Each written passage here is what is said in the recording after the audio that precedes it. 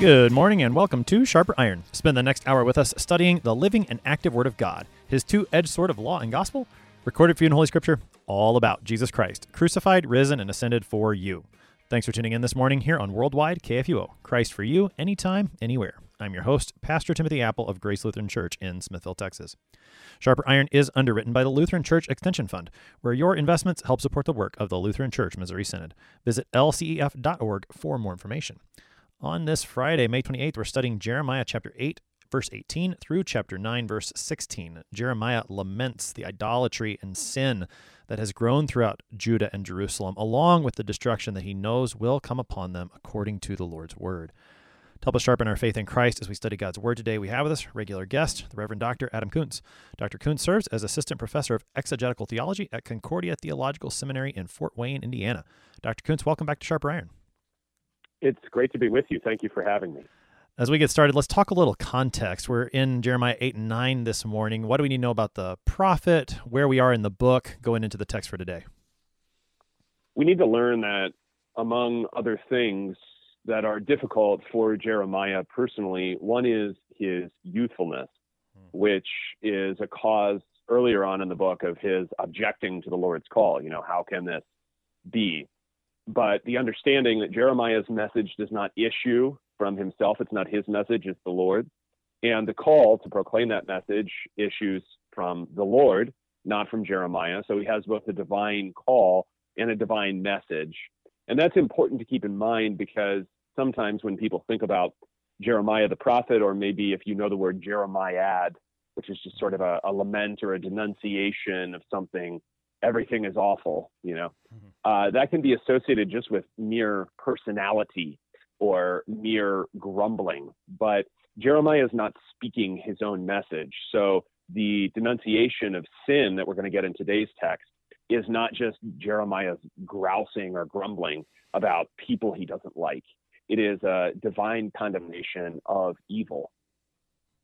What's interesting about this section particularly, and this is certainly true in other parts of Jeremiah, is that you actually do see Jeremiah's own character come out, his own personal struggles with the message that he has to proclaim. I mean, on the one hand, you know, you've got this, and we'll see this in the text, his hatred of their sin and idolatry, and yet at the same time, he mourns for the people. I mean, which I think is that's one of the striking features of Jeremiah, is to see how even as he preaches this message that does come from God, he almost fights against it, it seems like sometimes. Yeah. He's more frequently reluctant than Isaiah or Ezekiel, the other two major prophets. There's reluctance in all three to some degree, but I think understandably in the case of Jeremiah, there's more reluctance than the others, partly because of his youth, but also because of the nature of his message, because so much of Jeremiah's message consists in denunciation and condemnation of sin. And that task is not one I think that anyone specifically wants. And so the difficulty or the struggle or the sadness of seeing what he sees and having to say what he says is, I think, greater in him than in any other prophet. Yeah, and this is going to be one of those texts where we see that. Do you think, and as we read the text, this is one of the questions that's been on my mind. For example, the first verse, my joy is gone, grief is upon me, my heart is sick within me. And then, I mean, that's going to come up in a couple of ways. Is that, I mean, it sounds like Jeremiah, but is that also a picture of the Lord's own pain in having to speak this message to his people? Mm-hmm.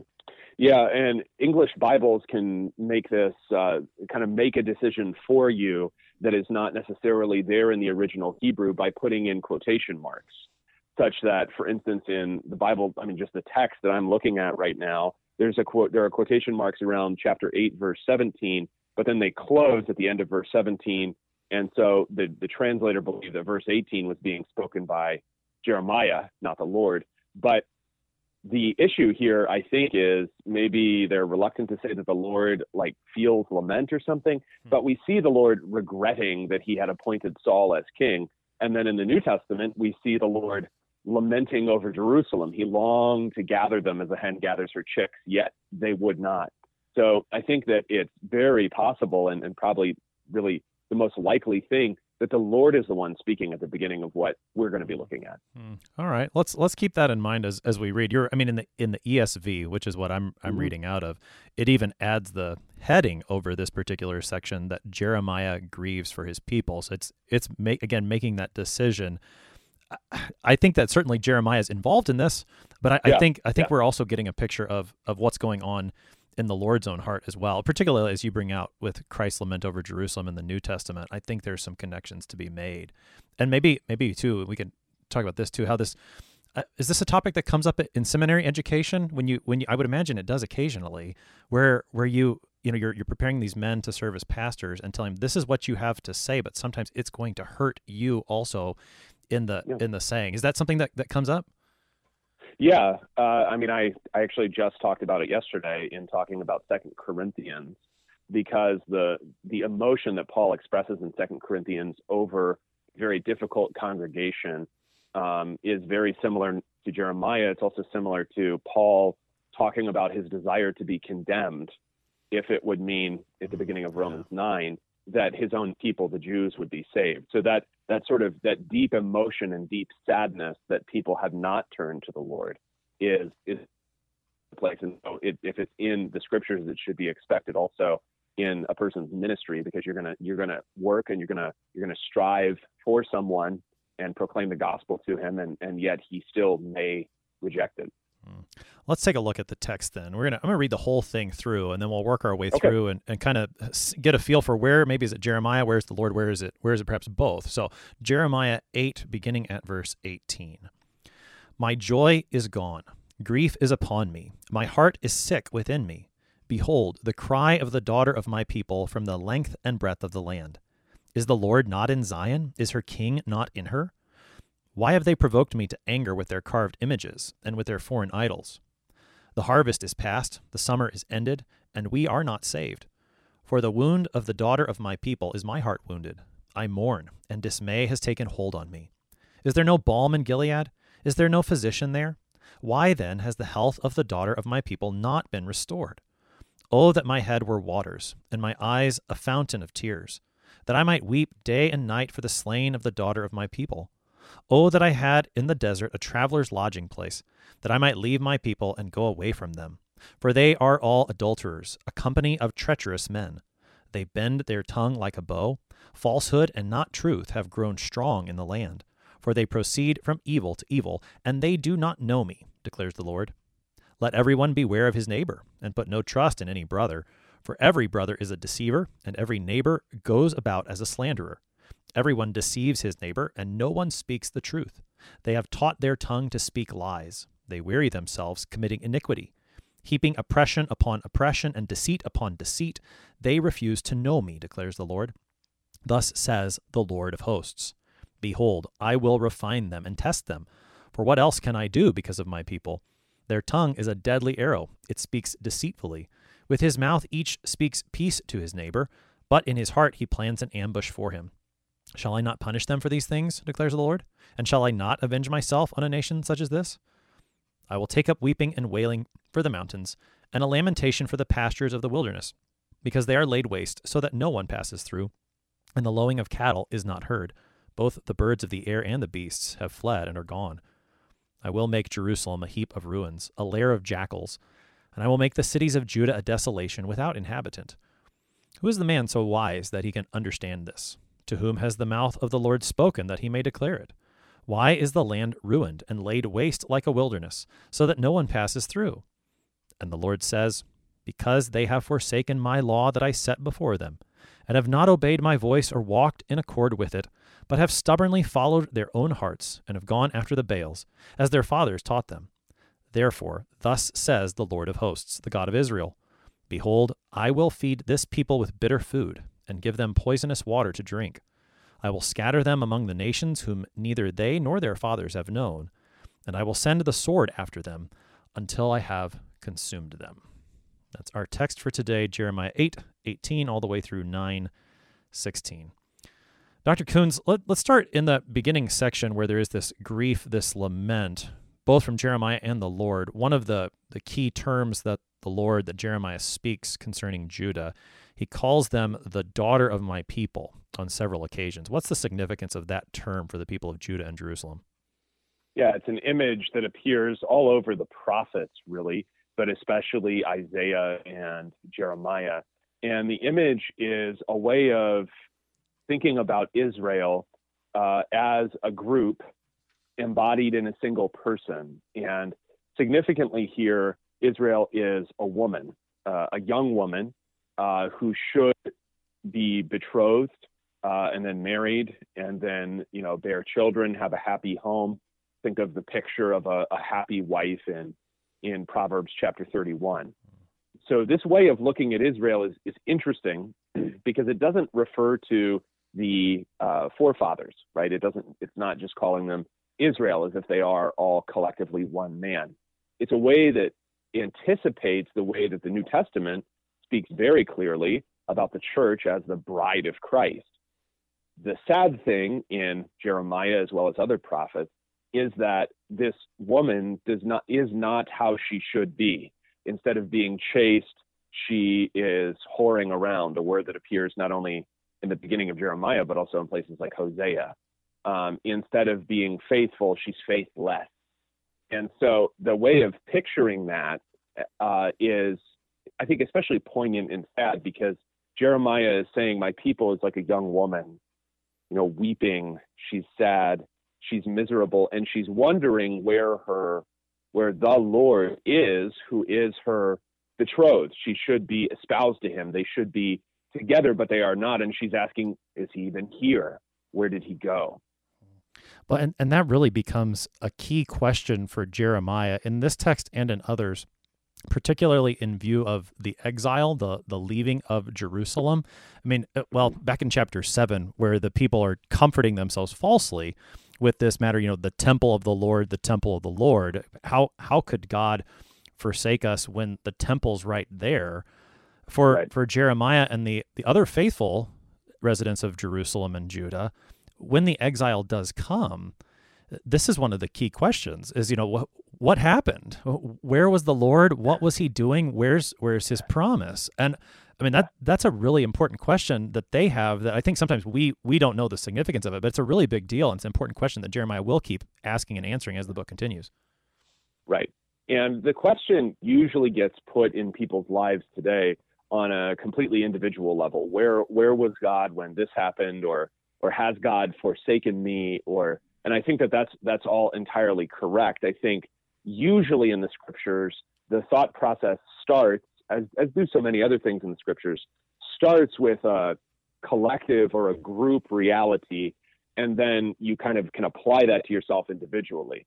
So whereas a lot of times, because our people live very kind of cut off lives from each other, even from their own families in some cases, we experience life on a very individual level. And it can be sometimes hard to understand the scripture for that reason, because they're thinking about the collective level first. And the collective level is here, all the people together saying something. And that something that they say is, where is the Lord? How could he ever leave us? I mean, it's both, like a lot of things in Jeremiah, it's both sad, but also you can understand exactly how they got here, because there's a certain pride in that lament.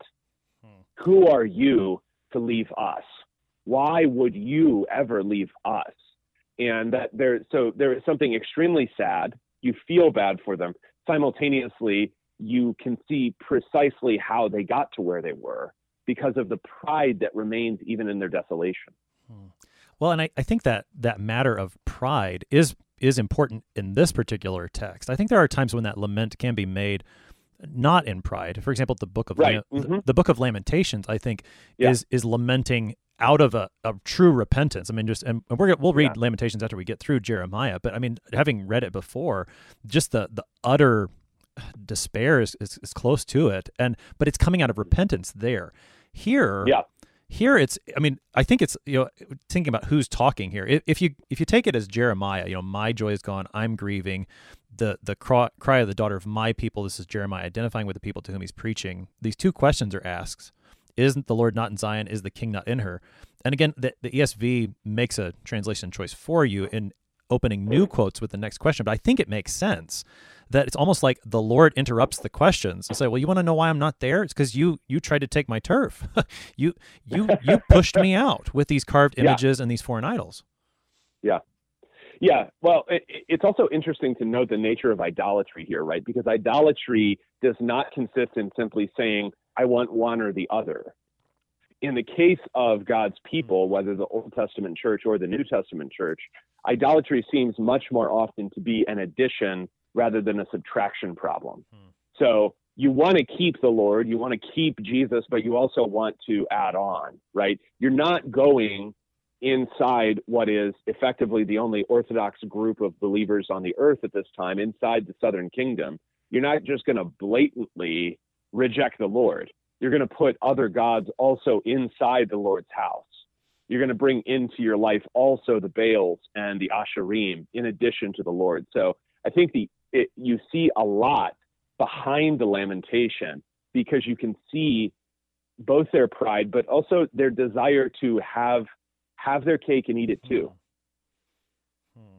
Yeah, I'm reminded of the way Jesus talks in the Sermon on the Mount with, you can't serve two masters. So we think we can. We think we can just we have Jesus up there and then add some things next to him, but Jesus says it doesn't work that way. You're just going to serve something or someone, and whatever that one thing is, it will dethrone everything else. And I mean, that's what the people of Israel struggle with. That's what we still struggle with in our idolatry as well.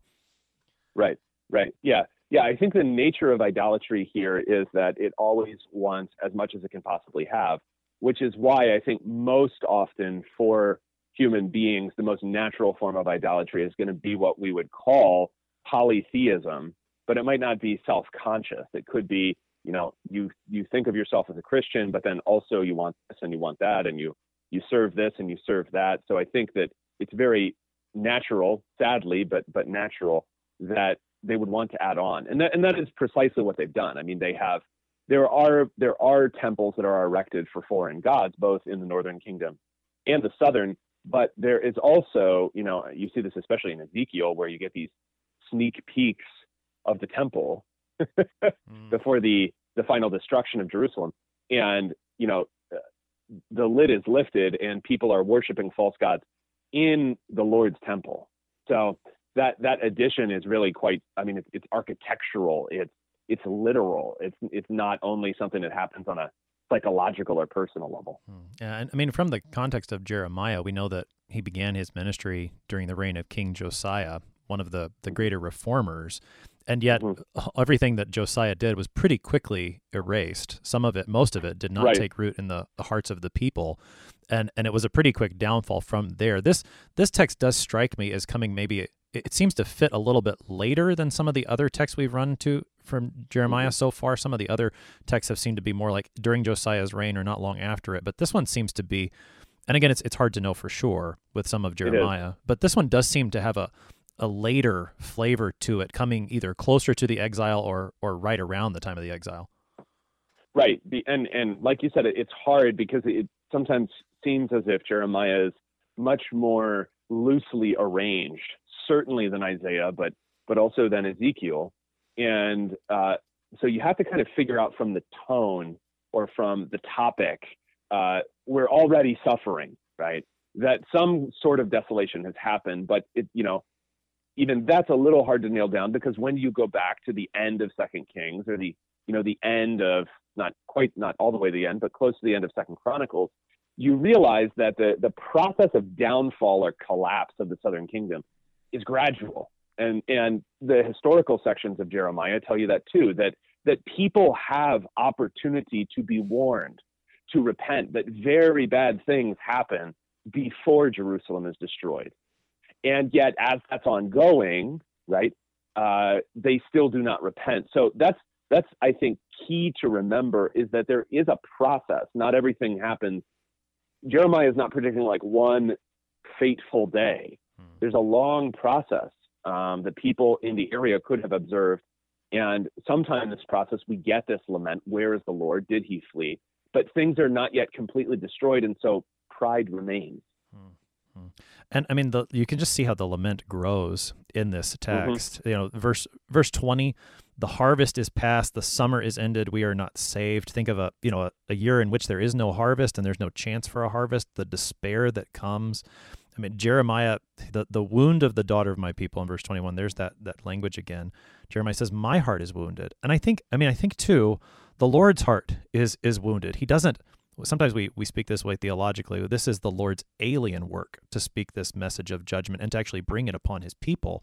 Certainly Jeremiah is wounded, having to bring that message and to experience it himself. We know Jeremiah was inflicted with a lot of wounds, some of them from the Lord's people, some of them from the Babylonians later. But again, and then, just like verse 21, and this is perhaps memorable because, we've got the hymn title, is there no balm in Gilead? Where is the help? There is a feeling of desperation, of almost despair from Jeremiah here as he continues this lament. Right. Yeah. And I think that two things, you mentioned the harvest earlier, also the notion that no balm would come from Gilead is a sort of, the question is asking, has the world collapsed? Because those are both two very natural processes that obviously depend upon God's gift. He gives the early and the latter rain. He makes there to be these beautiful trees that also produce healing substances in the northeast of historic Israel. But those things also appear to be gone. And I think that the idea that the natural world itself is reflecting divine judgment is one of the most terrifying but also frequent things that you see in the Old Testament. You get it too with the mentions of earthquakes in the minor prophets, that somehow the fact that the world is falling down is not itself an accident, but is actually a cause for repentance to come about, because it shows you God's anger, right? They don't see the events of the natural world as completely disconnected. So there is a question. I mean, it's poetry. The question, is this going to fail too? But the reason that question comes about is because, like you get earlier on in chapter 8, really at the very beginning, is the notion that like the sun and the moon will fail, right? The sun and the moon and the hosts of heaven which they've worshipped. If even those things should fall down, then that God's wrath has come upon the earth. Well, I mean, this is the language that Jesus picks up when he starts talking about the destruction of Jerusalem in the New Testament and his coming too. Yeah, exactly. Yeah, the idea that ultimately, because God is the creator and the governor of all these things, that they are subject to his goodwill, to his divine pleasure, and to his upholding. And if he refuses to uphold them, then their failure is a sign of great hardship and difficulty in Israel. In the same sense, I mean, you get this very, very clearly in the book of Ruth, which begins with a famine, and then the reason that they begin to go back to the land, and then they can find the kinsman redeemer, and then eventually from that union, in a couple generations, David the king will be born. The reason all that happens is because God remembers his people and begins to bless the land again, the land of Israel that he gave them. So you're always dealing with this idea that the natural world is both God's creation and also reflects his blessing or his bane. And you get that here as well in the idea that the area turns into a wilderness. I mean, because what happens when God judges is that what was a city, and when you think of a city, I guess we think of something that is in some ways pretty bad for this around, that all that trash has to go somewhere. Cities are not that big or that sort of difficult upon the land in this time. And they're going to have fields all around them in order to sustain the inhabitants. So the idea is that instead of people, you have animals, but a specific kind of animals who are wild, and they will wander the land, and the land will be a wilderness. That is a place, as it were, almost without water, which then begins to look a lot like the earth itself before God began to form it and to water the ground and to have a garden, and then he put man in the garden. So when you get judgment, you always get a reflection in the natural world. And that natural world, rather than being a fruitful place that's good for man, becomes an unfruitful place that is actually a sign of judgment upon man and his idolatry. Yeah, a sign of judgment that we know from other parts of the book of Jeremiah. The people missed. He did these things, and they they didn't get it. I mean, that's been a recurring theme in several places. Yeah. Like I withheld rain, but you didn't repent. So they Right. not only was it there for them, but they just totally missed it. Right. Right. And I think some of that might seem naive maybe to the listener, but the insight here is that if you actually believe that God is the creator, then you also will end up believing what the Bible says, which is that the creation depends upon him. So that when the creation fails in some way, things don't work the way they should, rain doesn't come when it should, snow doesn't fall when it should. If it doesn't work, then you have a sign that something is broken here. And I think that the only reason that any of this seems far-fetched is because I'm not sure that we're as attuned as we should be to the connection that the Bible makes between our idolatry and the world's problems. I think we think maybe our sin is kind of just our personal problem, when in fact, because of our sin, Paul can say that the world is in bondage and it's waiting for the end day, the last day, when it is no longer in bondage with us to sin and death, because with Adam, the whole creation went and fell. And so the change in man that God wants to work in us, the blessings he wants to give through Christ, those are the very things that will renovate the world itself. With our sin, yoked to our sin and our death, the world inevitably turns into a wilderness. Yeah, we're waiting for that day for sure. You're listening to Sharper Iron here on KFUO, looking at Jeremiah 8 and 9 with Dr. Adam Koontz. We're going to take a short break, but we'll be right back. Please stick around.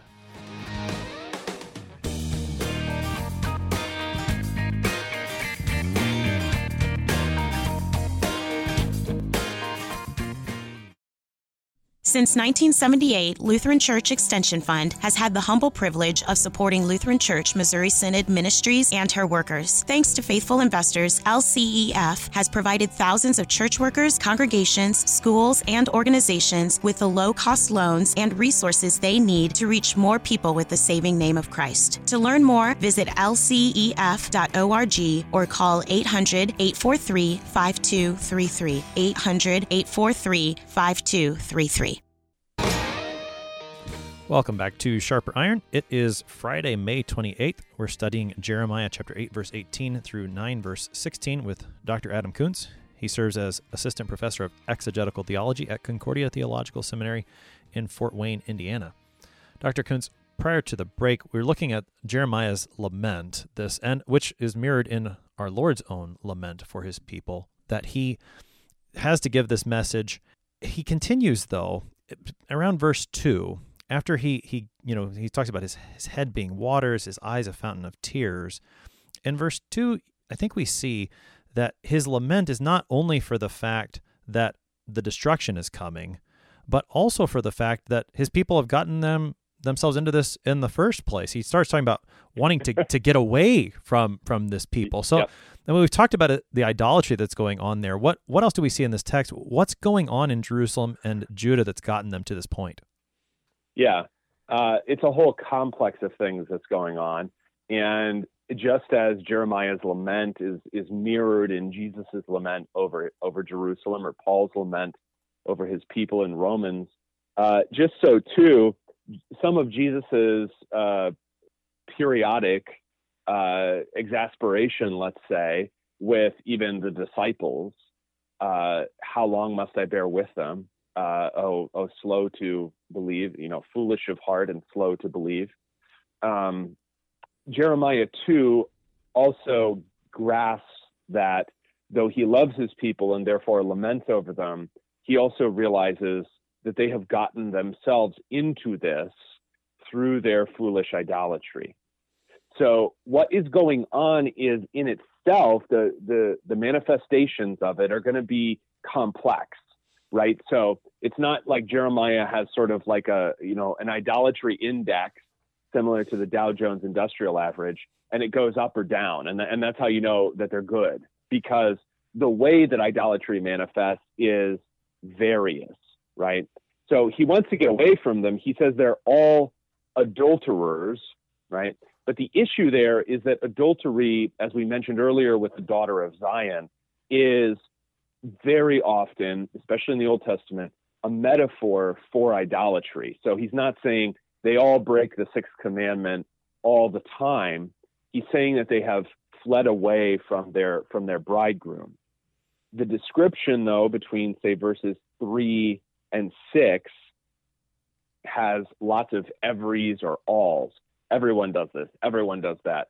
And this is a way that Scripture very often speaks. The Lord himself speaks this way, where it's called hyperbole, where you kind of overshoot the mark in order to make your point, right? I mean, everybody sort of understands that.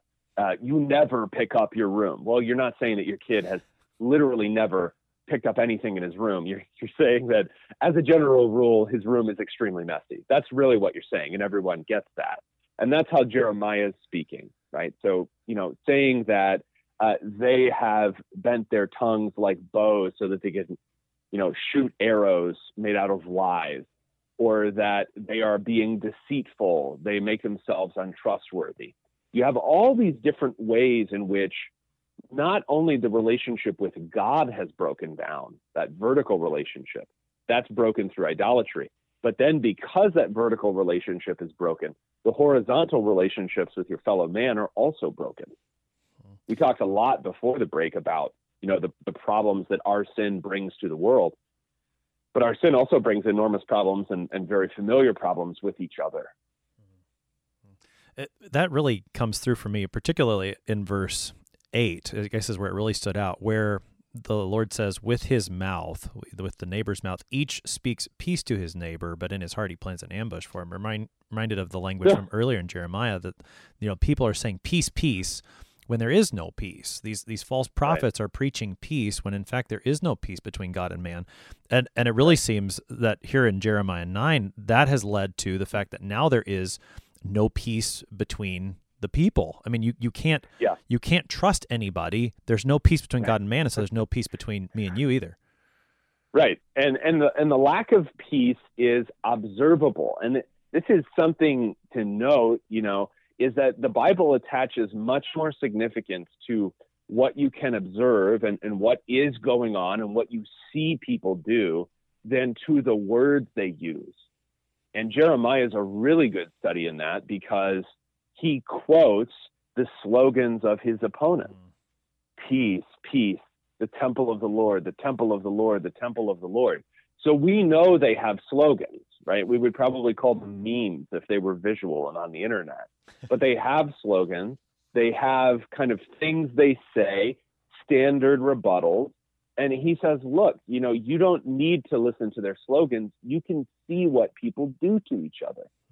So that's how you know what's going on. I mean, this is the principle Jesus lays down in the Sermon on the Mount in many and various ways. By their fruits shall you know them. So if you can observe something, then you don't need to listen to their slogans because obviously they're not at peace, because then their tongue wouldn't say one thing and their actions reveal a different thing. I mean, this section as a whole really hits on the matter of truth or lie. I mean, that's it seems like, you're talking about there are a variety of manifestations when it comes to idolatry. And I think we've seen this previously in Jeremiah as well, that when people are teaching and believing lies about the Lord, then they're also going to be dealing in falsehood with each other. I mean, I guess, right. I mean, think how Luther connects the two in the first petition, right, of the Lord's Prayer, that, we want to believe God's word truly and live according to it. That's how God's name is kept holy. But then the profaning of God's name, those two things go together. The lies about God and then the not living according to that word. Right. Yeah.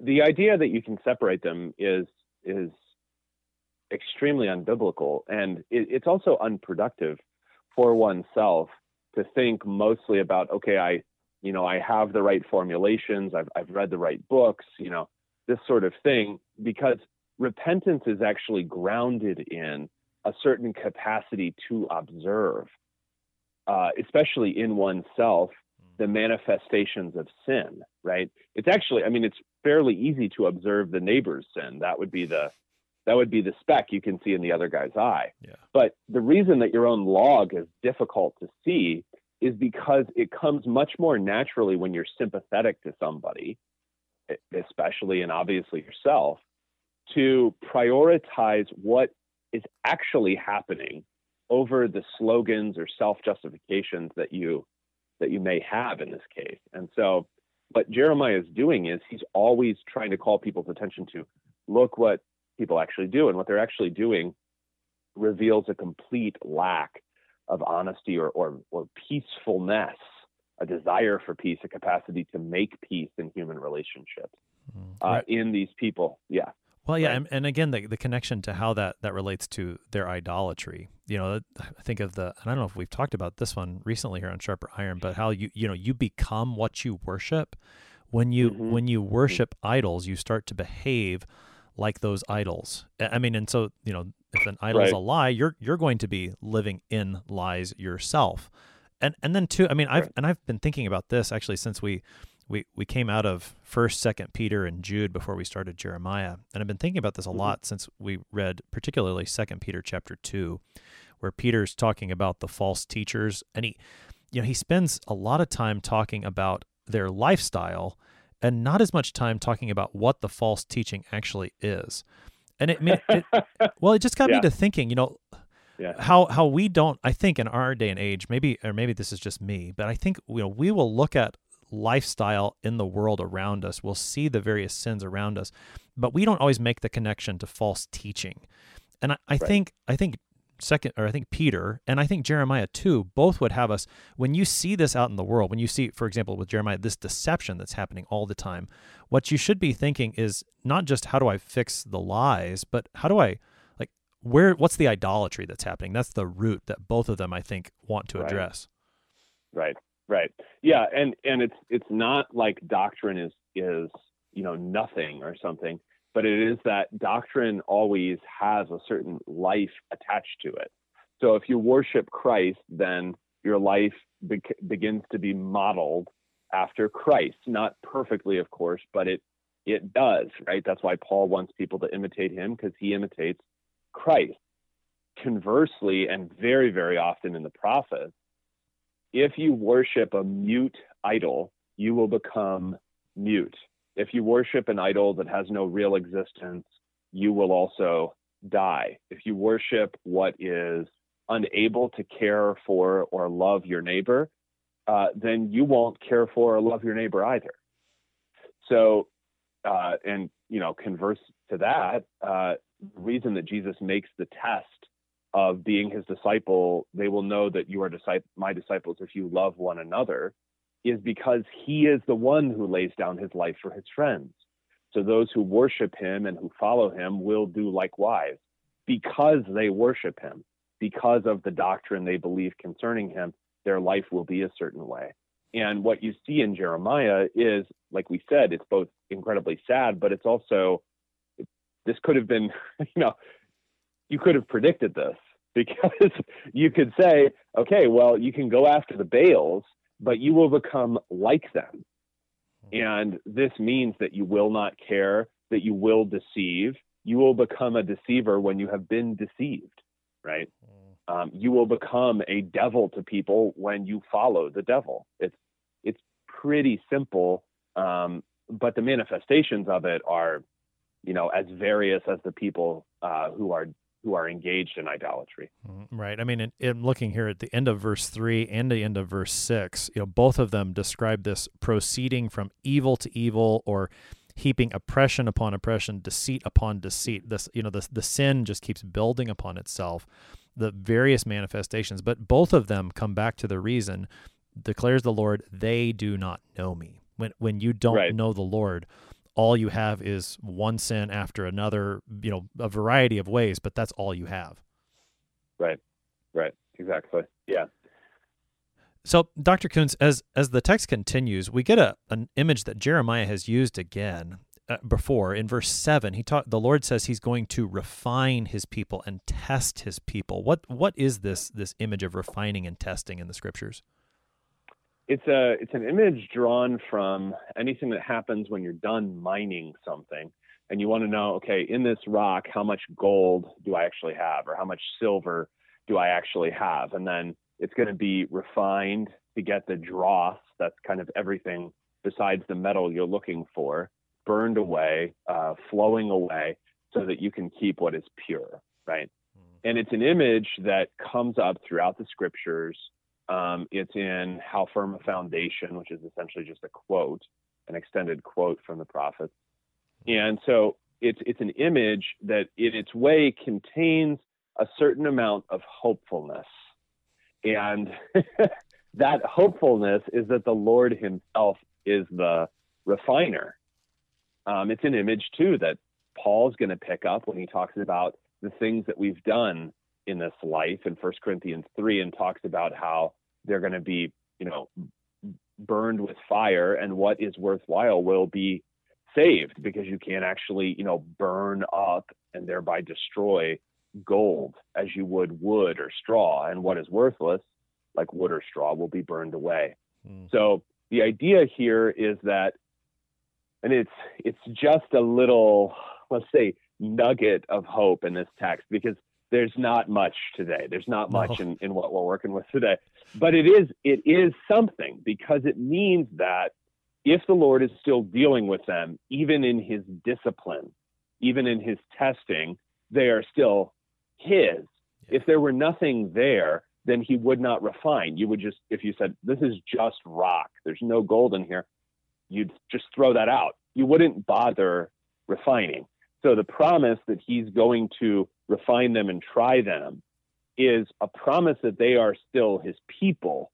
That refining and trying will be very severe, but they are still his. Yeah, I mean, we've seen that elsewhere in Jeremiah, that the Lord does continue to name his people my people, or Right. my heritage. There's a variety of terms, but that pronoun is important. My people, Right. the daughter of my people that we've been talking about earlier. And yet the refining is coming, and it's the Pauline language about whatever passes through the fire, that just doesn't sound terribly pleasant. And No. I mean, it's necessary, but not pleasant at the time, for sure. And the same thing I think is true for Jeremiah. I mean, verse 9, shall I not punish them? Shall I not avenge myself? And that is what the Lord's going to do to his people. That's where he continues, particularly in the verses 10 and 11, you get a description. We talked a little bit about this some when we were talking about the way that nature, proclaims these things, and we see the calamity in nature. What is the punishment, the vengeance that is coming as Jeremiah is preaching here? Yeah, it's important to say first that it's depressing, but it's not actually as distressing as the punishment of the leaders of the people that happens at the beginning of chapter 8, where their bones are spread out before the sun. So the severity of the punishment of the leaders is always greater than the severity of the punishment upon the nation that followed their lead. The punishment of the nation is, first of all, the destruction and desolation of their city. And the way that this happens is, it's going to happen. It's not, the agency here is not named. He doesn't say it's going to be the Babylonians or it's going to be, anything like this. But it's a description of the scene. And it's a scene of desolation and wilderness, replacing what was once populous and pleasant. So you get this idea that what's going to happen to the land that was supposed to be fruitful, flowing with milk and honey, given as a gift, right? The tribes there given into their hand, will instead be populated by wild animals, because the two sort of the four major groups of sort of living beings in the Old Testament, the two groups that indicate something that is suitable for human habitation, which would be birds and beasts of the field, they will be gone. So you won't hear them anymore. And what you would have to imagine is a place so dead that there is no bird song, right? And that is, in its way, very profound. And you can also sort of easily imagine what that's like. And it indicates this intense desolation. You won't hear of anything that lives with or near human beings. So life just won't be there. And nobody will even want to take a trip through, right? No one will even pass through the area because it will be too desolate, too threatening, too wild. Images like this really put it's kind of the flip side of the picture of some of those more comforting passages from, say, the prophet Isaiah. I mean, how often does Isaiah, picture that this wilderness, that's what Jeremiah is describing, will become a lush place? As you said, Jeremiah is just not giving us that comfort, but it is there in the scriptures. Yeah, it is. And the other image that is kind of important, I've talked a lot about the natural stuff, is also the idea that Jerusalem moves from being a place that is built and constructed to being one where the stones are sort of heaped haphazardly. And that is the sadness of, say, the house you grew up in, and you go back to it and no one particularly owns it. No one's taking care of it. Things are falling down. It's sort of gradually rotting into the ground. That idea is an idea of complete desolation. So if this is where the daughter of Zion was supposed to be, she doesn't even have a house to live in anymore. So what happens here, I think, too, really important to understand, is that the effects of idolatry are wildly unpredictable. If you think about, say, the motivation of the person who says one thing to a person but then stabs him in the back, the goal of that person is probably something pretty small, sheer financial gain at work by getting a promotion that this other person won't get, or whatever the reason might be for the deceit, right? The problem is that sin has effects completely unforeseen by the sinner. And when those things are compounded by a nation following after its hankerings and its idolatries instead of following the Lord, then what you get is a kind of destruction that surely nobody envisions, right? That's the poignancy of the sadness of the daughter of Zion. She both is experiencing the loss of everything good and everything familiar, and at the same time is to blame for it. And that's the way it is with sinners. That's just how we are, right? Simultaneously, you have compassion on a sinner if you have a heart at all, but you also say, it's not like we didn't see some of this coming, right? But in fact, the sinner did not see it coming. The guy who was stabbing his neighbor in the back didn't think, yes, I want my home and the palace of the king and the temple to be completely overturned. That's why I'm lying to this guy today. Nobody foresaw that. So I think that there's also part of the function of the prophet telling you beforehand that these things are going to happen and why. That is part of the Lord's refining, because if the Lord truly hated Jerusalem and Judah, he would not send Jeremiah. Jeremiah is trying to give people a sense of divine punishment before it comes, so that if by any means possible, the nation could repent in the same way that the Ninevites did when Jonah said, 40 days and Nineveh's done, not one stone will be left upon another. And the Ninevites see that vision of not one stone left upon another, and they say, oh, that's awful, let's repent. Jerusalem hears the same message and yet does not repent. I think that really provides a nice bridge to this last section where you start getting, who is the man so wise that can understand this? To whom has the mouth of the Lord spoken that he may declare it? Well, at least for that second question, the answer to that is with Jeremiah. Jeremiah is the one that the Lord has spoken to so that he can declare it. And then he, why is the land ruined? Well, Jeremiah then answers that by telling you. And that's precisely, where is this wisdom? Like, oh, I can't believe this has happened. I didn't see it coming. Like you said, that's where the Lord in his mercy sends Jeremiah to tell you, this is why it happened. You should have known it ahead of time. You didn't. You just followed after your sin like a wild animal. But here's the prophet now to tell you so that you can repent and so that the Lord would show his, so that the Lord then would turn and show you his mercy. Right. Yeah. Yeah. Because the question about wisdom is always a question, first of all, about the fear of God. Yeah. And the lack of the fear of God leads into all manner of foolishness. But the fear of God leads in a very blessed way into all manner of godliness and worthwhile things and righteousness. in the way that, the absolute essential here is that the godly man doesn't know everything or know exactly what to do in every situation, but he fears God and seeks his will and his word.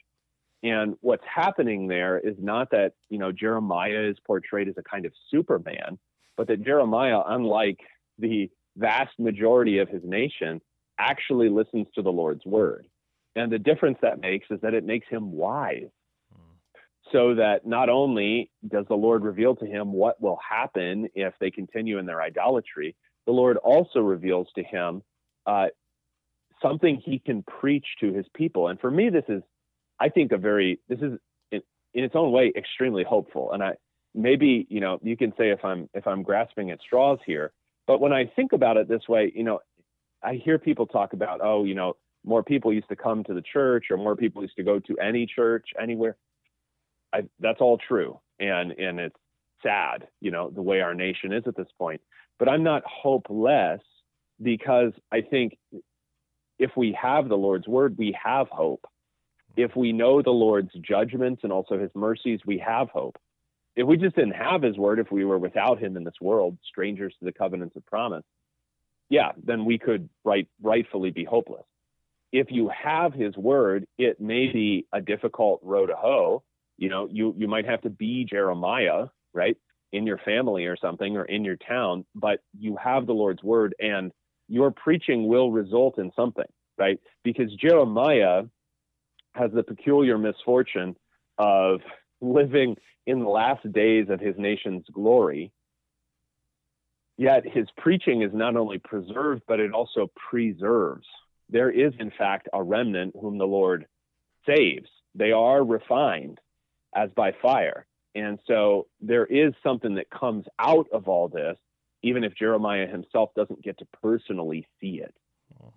No, I don't think that's grasping at all. I mean, I think that fits perfectly with everything else that we see from the prophet Jeremiah. I mean, and even in this text, how he starts with these questions and the grief. What is it that sustains him through it? And those faithful Israelites with him, it is this word of the Lord. That's what sees, I don't want to sound cliche, but that's what sees Jeremiah through all of this trouble and persecution and the refiner's fire.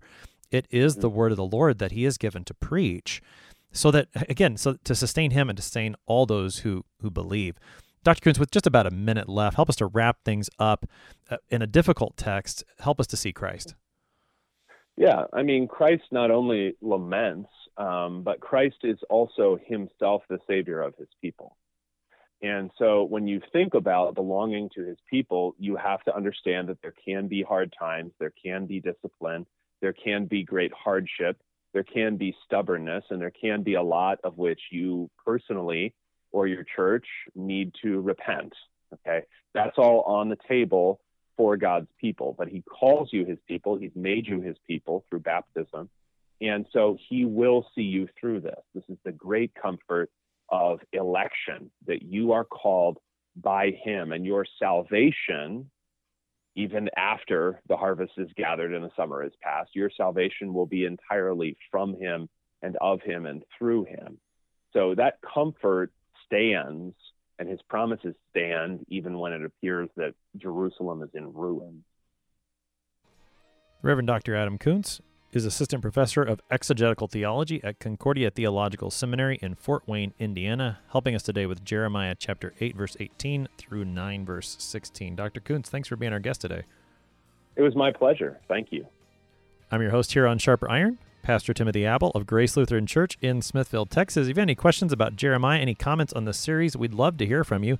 Send an email to kfuo@kfuo.org or download the new KFUO app. Use the open mic feature there to send up to a 60-second message.